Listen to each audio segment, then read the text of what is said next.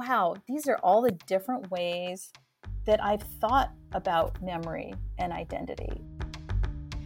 Choose to be Curious is a show all about curiosity. We talk about research and theory, but mostly it's conversations about how curiosity shows up in work and life. I'm your host, Lynn Borton. Welcome. This week, I'm working on a course description for a class I'm offering through Encore Learning in the fall called What Kind of Curious Are You? Riffing off all that I've garnered in my years doing this show. In reflecting on all that work, I focused on some of the themes that surface over and over in those conversations, questions of power, transformation, and oh, so importantly, empathy. And that got me thinking about the people upon whom we depend to help us sort those things out. The writers, artists, musicians, and other creative stewards who shepherd the rest of us through the complexity and intensity, drilling, distilling, redefining our very ideas of ourselves and of humanity. So what role might curiosity play in their work?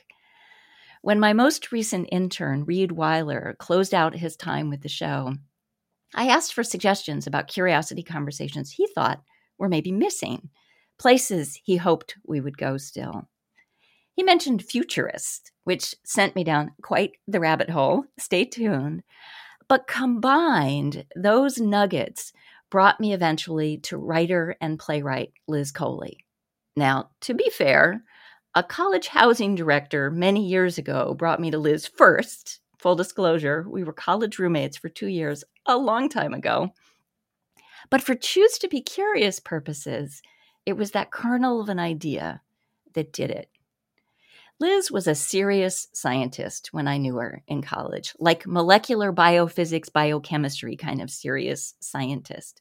She went on to business school and hospital administration, and somewhere along the line, she discovered she had a knack and a passion for young adult science fiction and then for plays. Liz describes her work as taking people places they never thought to go, to understand the enemy, to open eyes and ears, to expose truths both shining and dark, and to heal whenever possible. That sounds so Liz, for starters. But it's that I'm talking about. Where does curiosity fit into that? When the reviews of Liz's play Castaways at the San Diego Fringe Festival came in recently, I decided the time had come to get her to join me for a curiosity conversation. So welcome, Liz. Well, thank you. We've come a long way since room 1783. Indeed, we have. So what's the through line from room 1783 and STEM-centered Liz, not a term we used in those days, to hospital administration, to young adult sci-fi and plays? Well, it's a wandering journey for sure. I had thought perhaps about going to medical school, but when we were in college, I did the biochemistry major and looked at the friends I'd made who were pre-med, and I said, I'm not the same as them. I have the empathy, but I don't see myself spending 10 years learning how to be at the bedside healing people in that manner. And my mom said to me, well, you like to be a boss. I'm the oldest of 4 children. Why don't you go to business school? So I credit mom actually with pointing me in the direction of management. So when did you start writing? In graduate school, I wrote one short story and submitted it to Asimov's Science Fiction magazine. It was not accepted. It probably wasn't very good.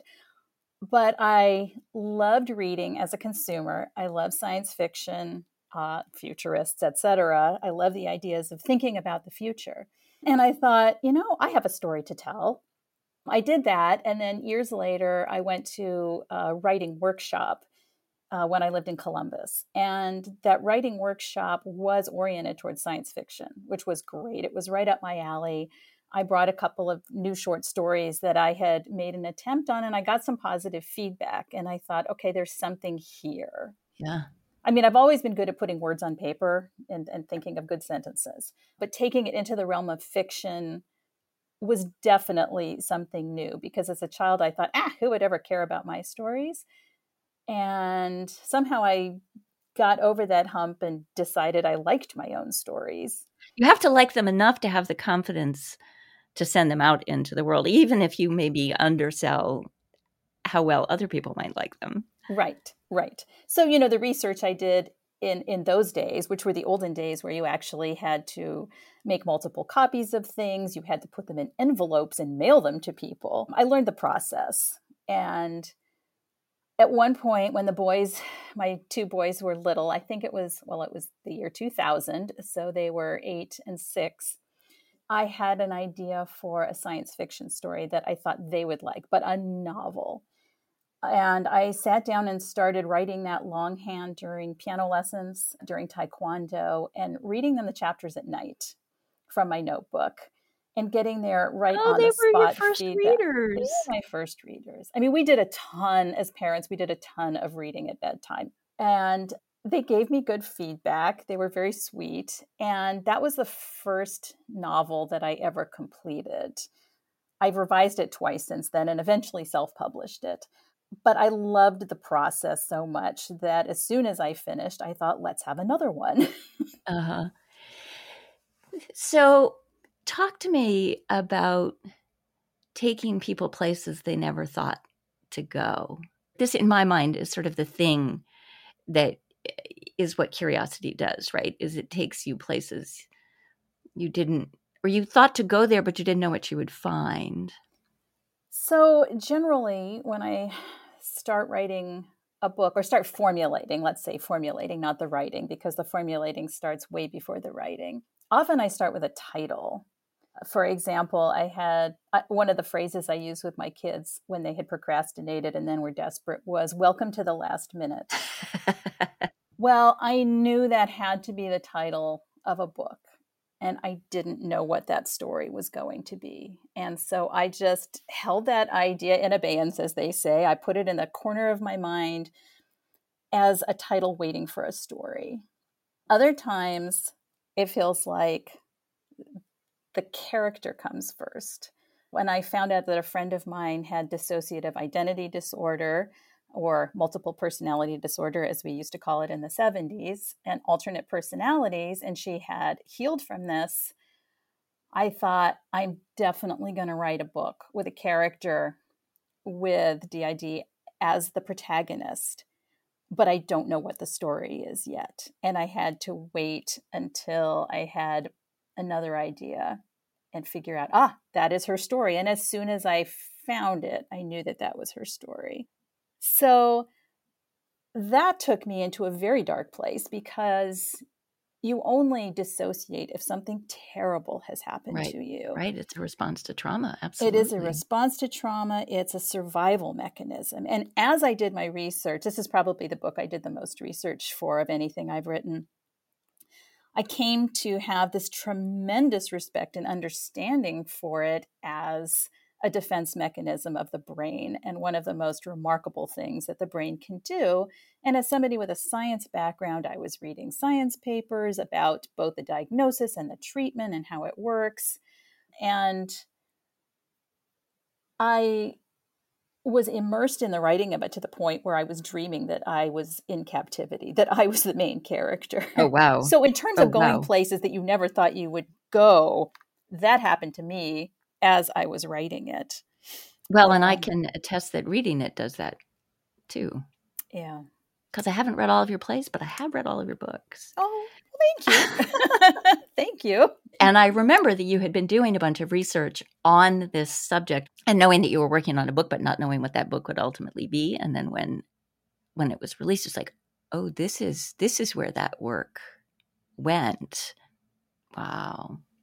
So I can give you another example of where finding something out made me intensely curious. And in this case, it didn't become a research project, but a project of imagination. And I learned that somebody in my circle was a woman was a convicted child molester. And I thought, what is the motivation that would make a mature woman have an affair with a 15-year-old boy? And so I thought, I want to understand that. Even though it's really dark and distasteful, I want to understand that person. Now, I Right. didn't actually talk to that person, but I did, what Einstein called a thought experiment. What could have been in the mind of somebody who did this? So those thought experiments, I mean, research, flagging a nugget or something where you know a little bit and you want to know a little bit more, those are curiosity practices, as I would describe them, right? Do you see them as curiosity practices? Do you think of it in that way? Well, I do now. Yay! Yeah. No, definitely we've had a theme and discussions in our family about willful ignorance, and there are some people who are willfully ignorant. They just don't want to know more. They just want to get on with, their everyday life. They don't read every piece of paper that comes in front of them. And they're different from me. Then there are people who are they're just incurious, not willfully ignorant, but just incurious. It just doesn't cross their mind to go look for more information. But my family is absolutely curious. And we have a little saying in the family, you don't have to not know. I So like that. whenever somebody says, I wondered, the rest of the family says, well, you don't have to not know. And it's almost a race to get on your iPhone and ask Google some question that's going to lead to some really interesting information. And Uh-huh. even when we go down these rabbit holes independently, now that, people are spread to the winds, we'll let each other know when we have found a really interesting piece of information and send somebody else in the family down that same rabbit hole of learning. You all are like curiosity contagion vectors, intentionally infecting other people. I like it. Intentionally, yes. Definitely in infecting our family members. And, in a way, I mean, it's interesting for all of the complaints about what social media and all of that has done to people. I just wonder if on some level it's hijacked the curiosity gene, the curiosity aspect in people. Now, maybe they're just curious about cute cats, but somehow it's tapped into our primate natural curiosity to know something different or see something new or see something familiar and see something confirmed. Uh-huh. But I Uh-huh. think it's all a part of that. So I recently saw the parable of the sower, and your work had brought Octavia Butler to mind for me and for those who aren't familiar with her work, and I was not until recently. She's a pioneering Black female writer in a genre long dominated by white men. And I gather the first science fiction writer to receive a MacArthur Genius Grant, which is pretty cool. And she talked about the space race as being a gateway for her into, just sort of an access to and a ready availability and excitement about science information and learning, and her own sort of addiction to the news as being these really important contributors to what she was writing. And it made me think too of not only do you have this deep science background, but you're engaged in local activism, and I'm wondering how imagining sort of alternative societies relies on curiosity and finds its way, whether it's into science fiction or your plays, which may or may not, because I'm not as familiar with them, rely on science fiction as much. Thoughts about that? Well, the hardest thing to write in science fiction is near science fiction. Yeah, I bet. I've discovered, because by the time something is out there and published, it's already happened. If you're good at imagining the future, you're too late. Uh-huh. Basically. I mean, I was very proud of myself for inventing smartphones in in one of my novels, and 6 months later, they were announced that yes, they had GPS. Yes, they were on the internet. I was like, all right, well, never mind that I thought of that. It's easier to think of near future and get it right. Far future is just baffling. Yeah. So I've mentioned I've read your books. I haven't read all of your plays. I did read Castaways. What do plays offer that's different from novels? I mean, for you as a writer, or maybe for the audience as well? Well, so interestingly, when I went to my first playwriting class, it was because I was deeply frustrated in the dark night of the soul, as you call it in a novel, and I went to a week-long immersion playwriting masterclass, and I absolutely fell in love with it. And I realized, or I already knew, the things that I'm best at are characterization and dialogue. And the things that I struggle with and find Ah, boring to do are writing descriptions of the place and the sounds. And so when I first draft a novel, it was what I call a white room. Things happen, but not in a context. And then I would go back and fill in the context and the details and the sensory stuff. So playwriting was an absolute natural outlet for me because it's all talking. So, and people immediately gave me good feedback and said, "Oh, that sounds like such a natural conversation." And the very first thing I wrote and had read at the table, the actor said, "Wow, I feel like you lived in my house and heard my parents fighting." You mm. know. Well, that's pretty affirming. I mean, in a sad way, but yes. Yeah, yeah. It is a story of reconciliation, and in fact, redemption stories are my favorite story arc. Really, Mm. um, Why is that? I don't know, but I find it consistent. I like to think that people who start out flawed can find a way to be better. I'm just a sucker for stories where someone that you think is the bad guy isn't, or has a reason for it. So that ends up showing up in my work too, setting somebody up as the bad guy. And as I go along, I don't necessarily start out with the idea of redeeming them, but by the end of the story, I kind of do. So that's interesting because, of course, Alzheimer's has no intentionality, right? But I would say that in Castaways, dementia starts out as the bad guy, and it's clear somewhere in that play that you're maybe not saying that it's necessarily the bad guy. I mean, one of the things that's beautiful about it is it's so well. It's a very poignant play, and funny. But you come away with this kind of like, huh? Like, how am I supposed to? Like, what am I supposed to be feeling right now? And that's very effective. That's sticky, Mm-hmm. right? For an audience, that's sticky. Yeah, it is. And I mean, that's the other big theme in my work that was emergent. And I realize it colors so much of what I do, which is the relationship between memory and identity. And as I Mm. was thinking back, just thinking about this interview, I just started thinking about, wow, these are all the different ways that I've thought about memory and identity. And some of them have been grounded in reality, like dementia, like dissociative identity.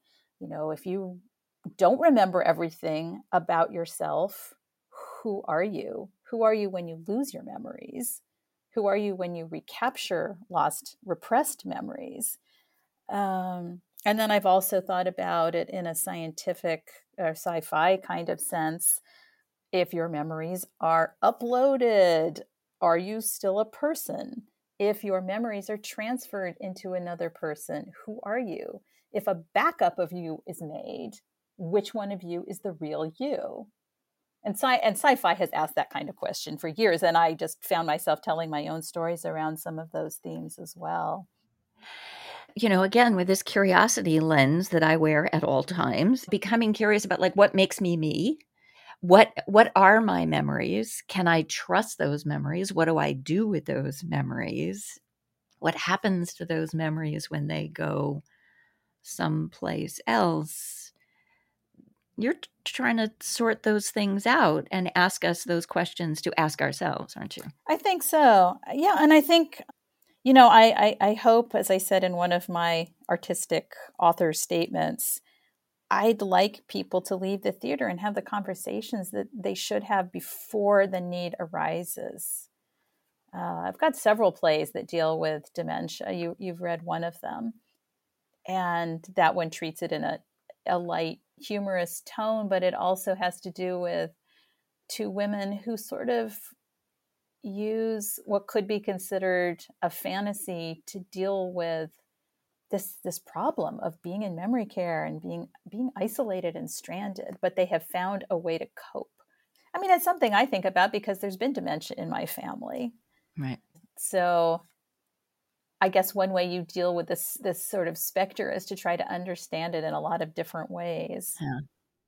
So if you had known sooner what you know now about writing, would you have started sooner?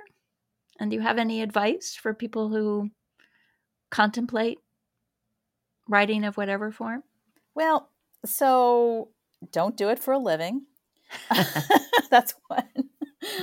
Talk to strangers because you get a lot of inspiration from talking to strangers. You know, there are a lot of people who start writing very young before they've had world experience. And you can say, okay, they're getting practice. They're getting practice writing. They're getting practice learning how the business works, whether they're doing it for print or for performance. I just feel that there's a richness to being older. Mm-hmm. Mm-hmm. And I think that came across, again, in my playwriting class where we were working with college students. First of all, there are a lot of words they don't know, which makes me kind of sad. You know, those days when we drilled vocabulary and read books that were way too sophisticated for us were important, formative experiences. Yeah. And I feel like it's a little bit of a disservice to kids not to make them learn the words in our incredibly rich language. But the other thing is that they said, wow, you know so many things. And I think about their 18, 19, 20-year-old innocence. You know, I didn't know these things at that age. So if I'd, Right. That's why a lot of the things that I started writing younger are very facile. You know, you think you're the first person that ever thought of this idea. You know, now at this ripe old age, I know I'm not the first person that thought of this idea. I'm just telling it in my way. So on the other hand, being a mature writer, it's much harder, especially playwright, it's harder to find a place that's going to support your career development because they're really looking at people in their 20s and 30s to invest, 10, 15 years of development time into them. So until they become mature playwrights, and I won't be a mature playwright until I'm a lot older than I am now. Well, I want to give you an opportunity. It's not exactly writing, but to put some of your vocabulary and creative instincts to work here with this is my big jar of wannabe analogies. And I'm going to take out some slips of paper here, one for you, one for me, one for the audience. And we're going to make an analogy to curiosity with whatever is on these slips. Yours is orange juice. How is curiosity like orange juice? Mine is pepper. And we have one for the audience. So do you want to go or you want me to go first? All right, I'll riff. Okay. First of all, this is very ironic because I'm allergic to orange juice, but I love it. I am not allergic to curiosity. So, orange juice is like curiosity. Freshly picked and warm from the sun, it tastes like nothing else you can imagine.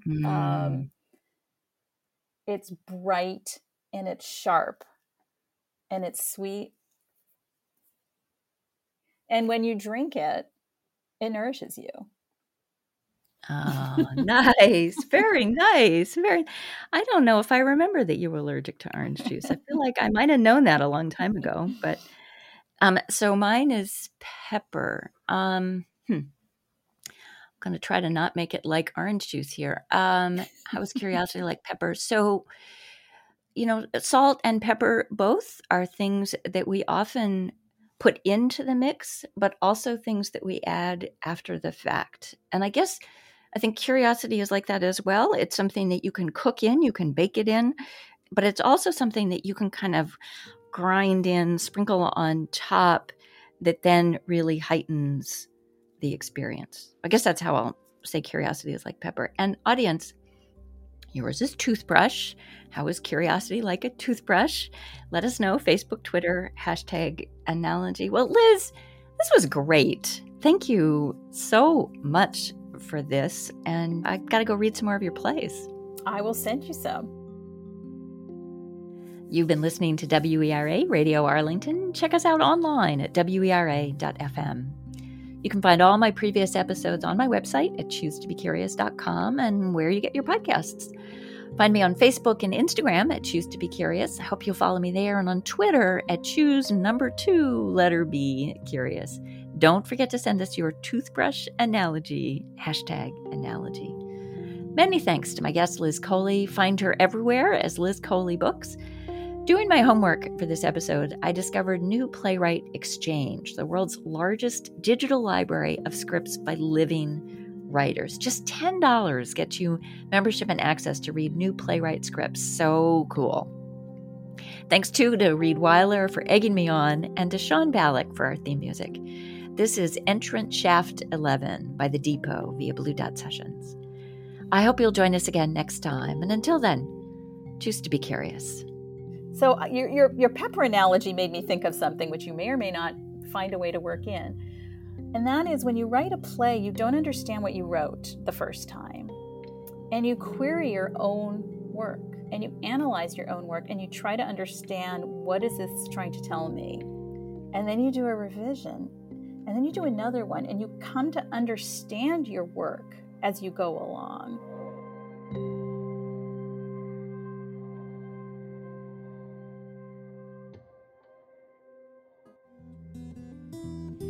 Funding for Choose to Be Curious on WERA 96.7 FM is provided in part by the Center for Parents and Teens, where families are strengthened through a connection built through positive communication, mutual understanding, and realistic expectations of one another. For more information, visit www.centerforparentsandteens.com.